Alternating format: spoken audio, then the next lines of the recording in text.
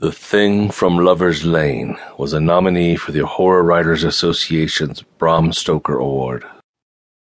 H.P. Lovecraft meets Peyton Place.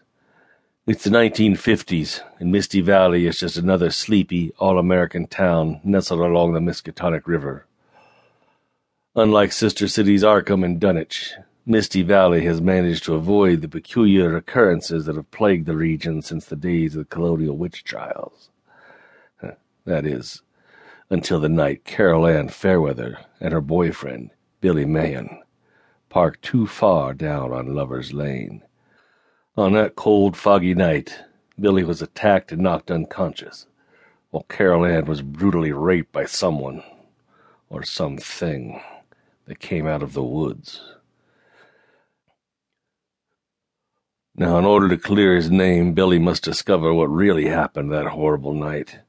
But can his mind withstand the awful truth he uncovers? Or will he end up as mad as old Goonie, the crazed hermit who claims to keep watch against the dark forces that would make Misty Valley their own?